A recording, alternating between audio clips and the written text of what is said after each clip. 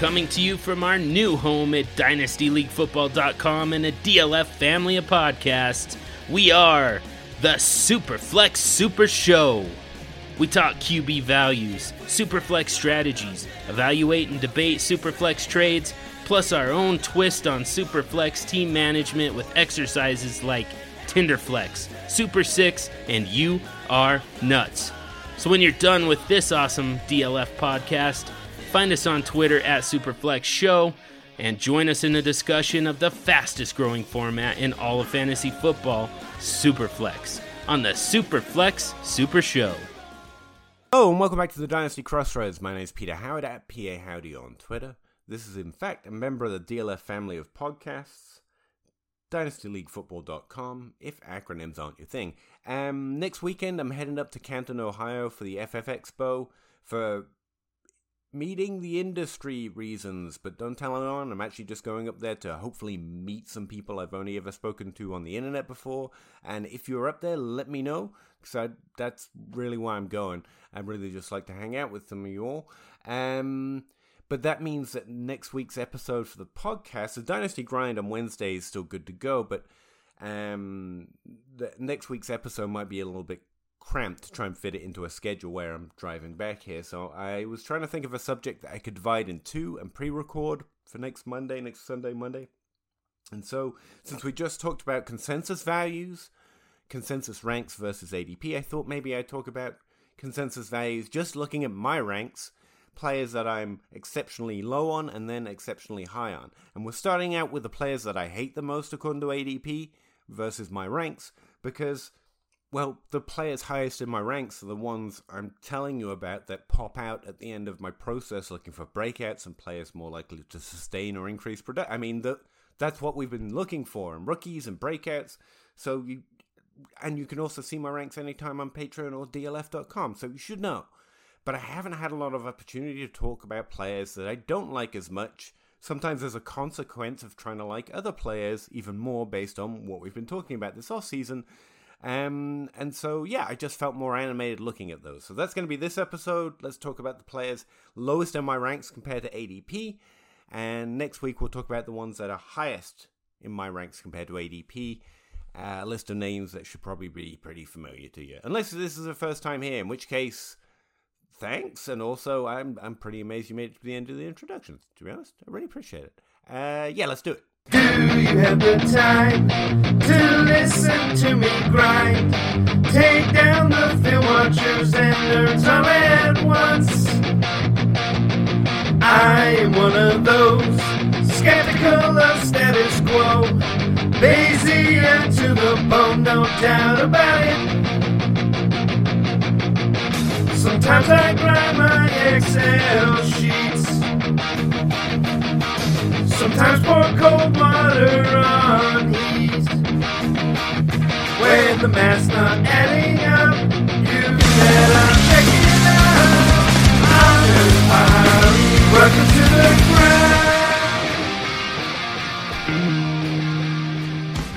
grind. Well, this shouldn't take long. I mean, I should know why I don't like players, right? This will be easy. The first name on the list is Jonathan Taylor. Okay, I'm back. Yeah, I don't know. I think he's gonna be a top 5 running back again. He's great. I liked him really well as a prospect. I like him as well as I like Breece Hall this year. And he went to a better team, a team I really like to target for players because I think it manages itself well. I really like that front office and that coaching staff. They seem to be making a lot of good decisions in some ways. Or at least effectively managing a team. So what don't I like about Jonathan Taylor? I mean, he's drafted 6th overall in Superflex, but the way we're looking at values adjusts for position, so I can't cry running back here. It adjusts for position and also draft round and draft pick, so I'm fading him harder than anyone else. Why don't I like him? I don't like his receiving work. He is not, to me, the golden standard of what a running back means, because I like Christian McCaffrey and Saquon Barkley. I like Alvin Kamara's as well. I don't like to buy top 5 running backs, or quarterbacks for that matter, when they are accurately priced there. So I feel like Jonathan Taylor is accurately priced right now. Like, I fully understand. He's 23, he's a stud, he's going to dominate again this year. But if I can trade someone like Jonathan Taylor down to someone that other people don't like for less reasons, like any of the old guys or some of the names I just mentioned, plus I'm going to do that. Now, again, that's not why he's lower in my ranks, because technically I am valuing him less than other people. The actual reason is, if drafting a running back that high, I'm going to take Christian McCaffrey and I'm going to take Saquon Barkley. And so I have both of them ranked ahead of him in ADP in my ranks. And I have all three of them ranked slightly lower than where ADP takes the top three running backs, which is why I will fumble in to Saquon Barkley and Christian McCaffrey much more often. In fact, especially Saquon Barkley, much more often than I will Jonathan Taylor. It's not like I don't like him as well as anyone else. It's that I am downgrading the position. And also, if drafting a running back, I'm going to take the most upside. All running backs get injured. The idea Jonathan Taylor is less likely to get injured next year than Christian McCaffrey or Saquon Barkley is actually, in my head, in my process, it's fictitious. I don't know. They're all under 26 years old. They're all stud running backs. If they're all healthy, I think they finish Christian McCaffrey, Saquon Barkley, and then Jonathan Taylor. So if I'm drafting one of those running backs, who is my running back one? It's Christian McCaffrey. Then it's Saquon Barkley, and then it's Jonathan Taylor. I'm not going to play the what are they worth next year at running back. Now, you could argue value. That's true. If Jonathan Taylor gets injured this year, I don't think it does nearly as many bad things as Christian McCaffrey or Saquon Barkley, and I think that's fair. But again, it's probably just because I'm not willing to give it that upside for the level of belief I have that I can know that any of those things I just said were going to happen. One, that any of them are going to get injured, and two, that Jonathan Taylor's value would really sustain harder. Like, does Jonathan Taylor really maintain his value in that situation, especially with the 2023 draft class coming in? Probably. I'm gonna simplify it. If all are healthy, who do I want? And Jonathan Taylor isn't close to one for me. He's number one in the second tier. Even though he's a stud, I'm definitely going to dominate this year. So yeah, that's why he ends up like the hardest fade in my ranks overall. It's not strong, or at least it's not me screaming numbers at you or why he's terrible, because he's not. Take few shots, but make them strongly. It's not that I know Saquon Barkley and Christian McCaffrey are more likely to outproduce him this year. It's that I think that's the best guess I can make if all are healthy, and so I'm going to go all in on it. And something like that, where the ultimate upside in all of fantasy football is having the running back 1, 2, or 3, I'm going to go all in if I'm making that pick. And that's Christian McCaffrey and Saquon Barkley for me, and, you know, doctors can be mad at me, I guess. Next up is Justin Fields. Justin Fields, I don't bet on players suddenly becoming better, because it would be really cool if our rookie prospects were actually better. I do believe he can rush. I do believe he was much better than what we've seen in the NFL. I think he was actually, as far as I do evaluate quarterbacks, Justin Fields looks great. It looks like the team did him poorly here, but I'm not a coach. I can't say that for sure. And bounce backs from such poor showings, like we've talked about wide receivers, is why I have to be realistic about my Rondale Moore love, is unlikely. It happens less likely. We have seen multiple high-level quarterback breakouts lately. So even if you're just looking from a progression of talent into the NFL, we're probably not short great quarterbacks right now. We're probably richer in young great quarterbacks than we have been since Drew Brees was just in the league and Peyton Manning was post-injury and just had his first season back in Denver. Like, we have not been this rich at quarterback for a while. To hold out hope for such a poor rookie season, when there really is no need in terms of historical progressions and breakouts for it to happen, and the team has seen no inclination towards improving the roster or the skill positions or doing really much for Justin Fields, like, I'm sorry, I don't know if if we were just wrong on the evaluation or the team screwing him. I'm willing to... Playing fantasy football, I don't think it's likely he's going to break out into the top 12 next year. To the tune of 71% difference between my overall and positional ranks of Justin Fields compared to consensus ADP. I'm not paying up all the way to spot 24 when we've got top 12 running backs and top 12 wide receivers and already proven top 12 quarterbacks available where he's going. And by the time I get ready to make that bet that his rookie profile from college could still come to fruition, even though that's a fairly rare event, even at the quarterback position, I'm well past where he gets drafted. So he just continues to fall in my ranks. Like, across all positions, I don't like the narrative, he's better than he played, let's bet on the moonshot at a very high value. It's like, no, that's just not something I'm going to do. The next value, the next player I'm hating on the worst, and to be fair, I don't think I'm necessarily hating on him here. I think ADP has lost its mind. Drake London is currently drafted as a wide receiver 13 overall in Superflex ADP. Now, I don't get this. This underlined how ridiculous this draft position is for Drake London to me, and then I showed it to Matt Spencer, who was helping out the calculation, and he said this comparison was random. I don't feel like it's random at all. I feel like it's a very good illustration of why you lost your mind. Last year, and again, talk about a position that's seen all the young breakouts you should probably ever hope to have in a 5-year period, let alone in a 2-year period. Last year, 2 rookie wide receivers, a thing we've only seen twice before in the last 10 years, and we doubled it last year with Jamar Chase and Jalen Waddle hitting the top 12 in their rookie season. Again, that's only happened to my memory twice before, and it happened twice last year. Jalen Waddle right now, after having done that, is drafted 6 spots ahead of Drake London in Superflex ADP at wide receiver 12. Like, what's the upside here? If Drake London does that, he might move up 1 positional spot, or just justify that value that he already has. No. Out. Thank you. Really surprised this is only my 3rd hardest fade, because that could not make me feel more nauseous. Drafting a rookie that high, if I liked the profile or didn't have questions about whether he could fit into the NFL, when every conversation I've heard about Drake London fitting that level of production begins with, said with some level of, they're changing the words, but what they're actually saying is, if he plays entirely different role than he played in college, he could be a top 12 receiver. Great. Why does that give you more hope? It scares me. Like, it happens all the time, but if the starting position has to be, if he plays an entirely different way than he played in college, like, what? Why is that? Anyway, I'm out. No. Get out of here with your wide receiver 13 ranking. The next guy I'm valuing, a lot lower than consensus, is actually Davante Adams, and I actually had to think long and hard about this one. Like, team old guy? Why not?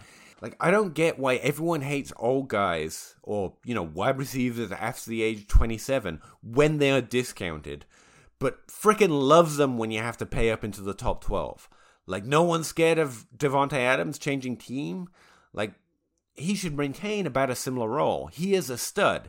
He is also already 29 years old and will start the season as a 30-year-old wide receiver, and it's pretty hard to convince people. Cooper Kupp, again, had the best season wide receivers had pretty much in forever last year, at the same age as Davante Adams is right. It's pretty hard to convince him he's worth a first-round pick next year. So why are dynasty rankers who are and drafters predisposed to lean way too hard into value usually, why can you not see that this time next year, you're going to hate him? Like, it doesn't matter if he does exactly what he should do this year, you're going to hate. You'll be like, trade Davante Adams. And there's only going to be me at the table. And I'm going to be like, about that discount. I don't get that at all. Like, we're going to draft this 30-year-old wide receiver in the top 12 with no fear. But that other 30-year-old wide receiver, he's scary. Like, I'm just going to draft the younger guys over him.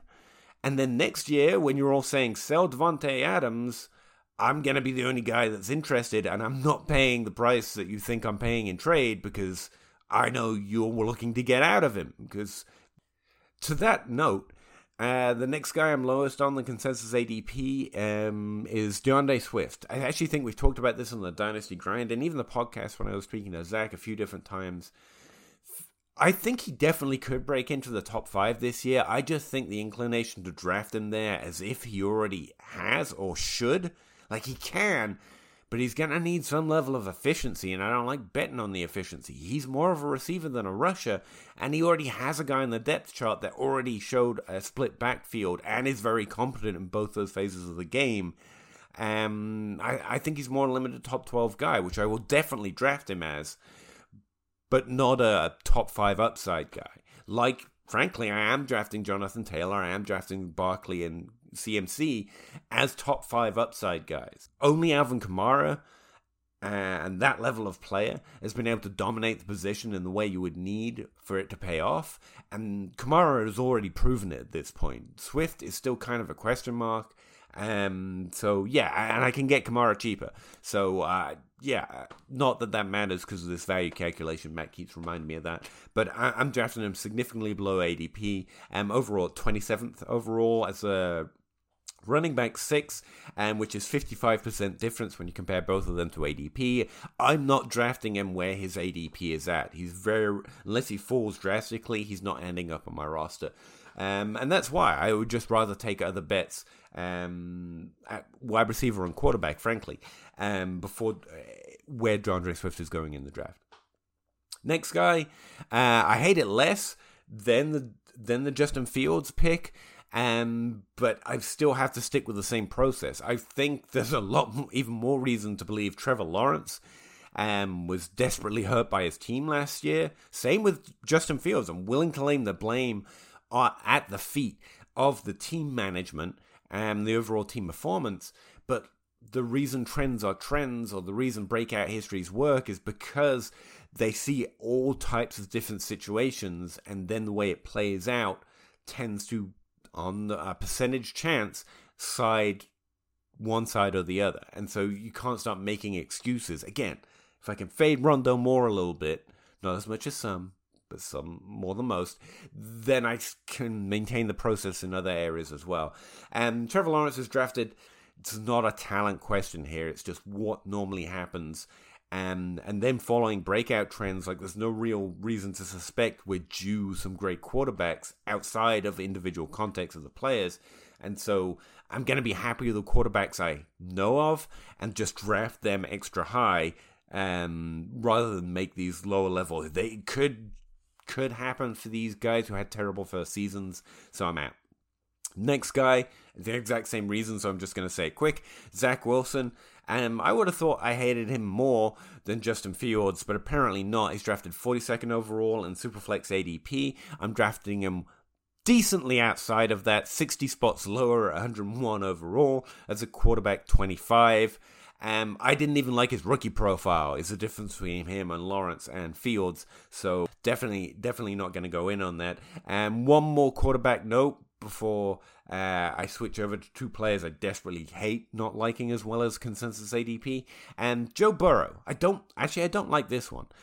But Joe Burrow is drafted above quarterbacks I consider to be of a higher upside, frankly, that I'm putting ahead of him in my ranks. He's drafted as a quarterback 4, and I definitely get it. He's a passing quarterback. He's got all the swagger. I have no question he's going to be in the league for the next 12 years and dominating. Cincinnati's going back to the Super Bowl, if not this year, then repeatedly over the next few years, because that team is impressive. But again, because I can't evaluate talent, because I have no knowledge of what it is, outside of volume and fantasy points. And Cincinnati in general last year was overly dependent on touchdowns. Joe Burrow especially was dependent on receiving touchdowns. That should regress. Now, the cure for that is more volume, but they passed an incredible number of times, and both Jamar Chase and T. Higgins were great. Like, there was not a lack of passing attempts going around, so it's a bit hard to believe that the passing touchdowns can be saved by volume. Even if Jamar Chase can still regress in touchdowns and increase in volume to maintain his already significantly top 12 production above T. Higgins, in my opinion. But I don't think the passing game is going to sustain that. Again, that doesn't mean they're going to do worse, But in terms of fantasy, I think we should have lower expectations for Joe Burrow. I think we saw an upside year of overall PPR output, of that difference-making production. And it should come down a little bit next year. And so I'm just fading it a little bit over some other quarterbacks. And again, because he's so highly ranked, and I agree with that, it really just takes one player assert above him, and that makes this significant difference between me and ADP because it's such a high value. Next two players to get out of here, Austin Eckler and Chris Godwin. Those are my last two biggest fades. There are others. Obviously, I've got all 250 listed on that link, on that sheet, from top to bottom, that's in the article I sent to DLF and is on Patreon. But Austin Eckler, again, this feels like more similar to Devontae Adams. I love the play. He's an undrafted free agent. He's proven the top 5 upside. He's got rushing and receiving, even though he's more of a receiver. He's smaller, despite everyone telling you only big running backs can be good. And there's really no great significant competition there for him. And the team is hot fire with Justin Herbert and Keenan Allen. I mean, yeah, sign me up. But here's the thing. He's a 27-year-old undrafted free agent. Like, just feels to me that when everyone forgets they don't like something, I will remember it then. And even if he finishes, and he should definitely finish in the top 12 next year, if you want to trade him away, there's just going to be me at the table saying, this is why I let you draft them. Because I still think they can put up points, and you who are afraid of age does not. Now, this is also true for my Devontae Adams comment. I meant to say it at the time, and I'm glad Eckler gets me an opportunity to circle back. I'm assuming the people drafting them are going to panic or want to trade them next year. Why? Because consensus ADP consistently does that. I don't believe Adams and Eckler alone are going to be resilient to this trend. So this time next year, I think a lot of content and a lot of drafters who are going to take them at their ADP because they should score points. And they're going to be like, and now I'll go find the sucker. And they're going to find that the vast majority of Dynasty players are not suckers. Bets in terms of value. They're just points bets. And unless your team's definitely dominant, it can be a really big risk in Dynasty to value Austin Eckler where he's going. He's going 33rd overall in Superflex ADP. I only have him about 18 spots lower than that. I still have him as a top 14 running back. He should finish a lot higher than that in points this year. But again, I'm just playing the value game when it comes to running backs, especially older running backs, because if they're not already devalued, the consistency in ADP is they're going to be. And I don't think running backs become less capable, and they just become less noticed. And so, yeah, that's why Austin Eckler's fallen a little bit. And I like him. I dislike his ADP as much as Chris Godwin's, and for similar reasons. And this is something that's come up on the Dynasty grind a time or two, but we've never really gotten into it too far. Chris Godwin's 26. I think this time next year, after we see half a season this year of Chris Godwin, and let's just say there's going to be no lag in his return to the field and being fully Chris Godwin. And with Tom Brady, this time next year, I don't know he has Tom Brady. This time next year, I don't know he's on the same team. And assuming he has a great half a season this year when he comes back, he'll be 27 years old, potentially with a missing quarterback who may or may not have retired again. And even if that doesn't concern, quote-unquote, the market, what concerns me is Chris Godwin's always been an efficiency player. He's never co-opted more than 21% of the target share. I think he maybe hit 22% once. And while that's not terrible, he's always kind of had to play out of his skis in terms of a per-target basis. He's not someone that... He's not a downfield receiver. Most people divide it between downfield and middle of the field. And Chris Godwin's kind of neither. He plays in the middle of the field. He doesn't play as a downfield deep threat necessarily, just based on his overall ADOT. But he definitely seems to hover around efficiency as the main driving forces of his production rather than volume. And that always makes me nervous when we're talking about a player, especially... the Dynasty players seem to be willing to maintain value on, and they're definitely maintaining his value right now at 62 overall in Superflex ranks, with an injury. And I just feel that's going to come down, if not during this season, then during next offseason. And so right now I don't want to place that on my bench, since Godwin should have a good half a season here, though I do fear that we always expect players to immediately be great when they return back to the field, which isn't normally always the case. I'm not talking injury prediction here, but it's very reasonable to expect he's not going to immediately be Chris Godwin, but maybe. And then we get half a season, then it's an off season, then he's a year older, and then you get the whole Gronk Brady retirement talk again. I think there are more than enough micro markets between now and then to make his ADP right now significantly risky. Like, if I want Chris Godwin, and I actually do, he's a great player, he's a proven player, someone I like a lot, but I just think there's enough micro markets I might find him more possible to trade for him later rather than draft him outright. So yeah, this is more of a micro market trend. I'll like Chris Godwin when people start not liking Chris Godwin in the future. And I guess that's similar to Austin Eckler and Devontae Adams. These are all great players, and I will point out that I ran this calculation against consensus ranks as well. And the consensus, the 6 other players in this Superflex rankings group, all like Chris Godwin a lot more than me as well. So it's not like I'm super smart. Like, these 6 other great Dynasty players, including John Hogue, who's a great Superflex player and has the Superflex Super Show that you should check out on the podcast network. Ryan McDowell is ranking in these, as well as Mike.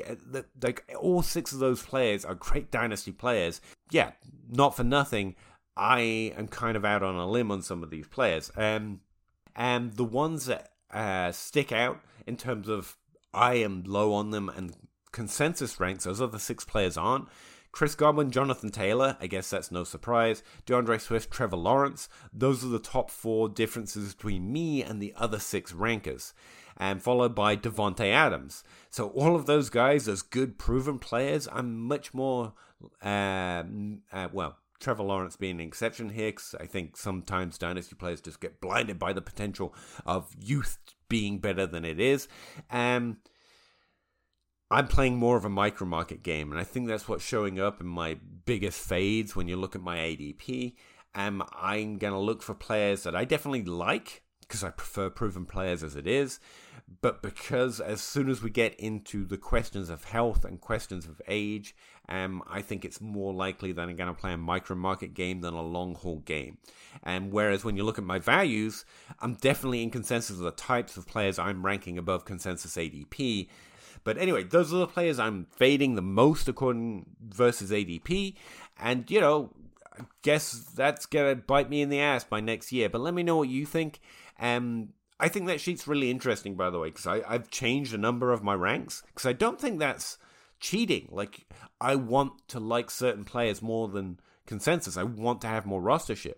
And one of the striking things I've learned about it is how hard it is for me to like Juju Smith-Schuster more than average, and that's why I've had such a hard time trading for him, because despite everyone telling you to fade Juju Smith-Schuster, on average, we have not followed that advice, and I think it's a really interesting exercise to go through, and it's nice to have some sort of way of valuing how different you are from ADP, as opposed to just, I like Elijah Moore, I want Elijah Moore, why don't I have enough Elijah Moore? But when you dig into it, it turns out you like Elijah Moore, but not significantly more than most of the players.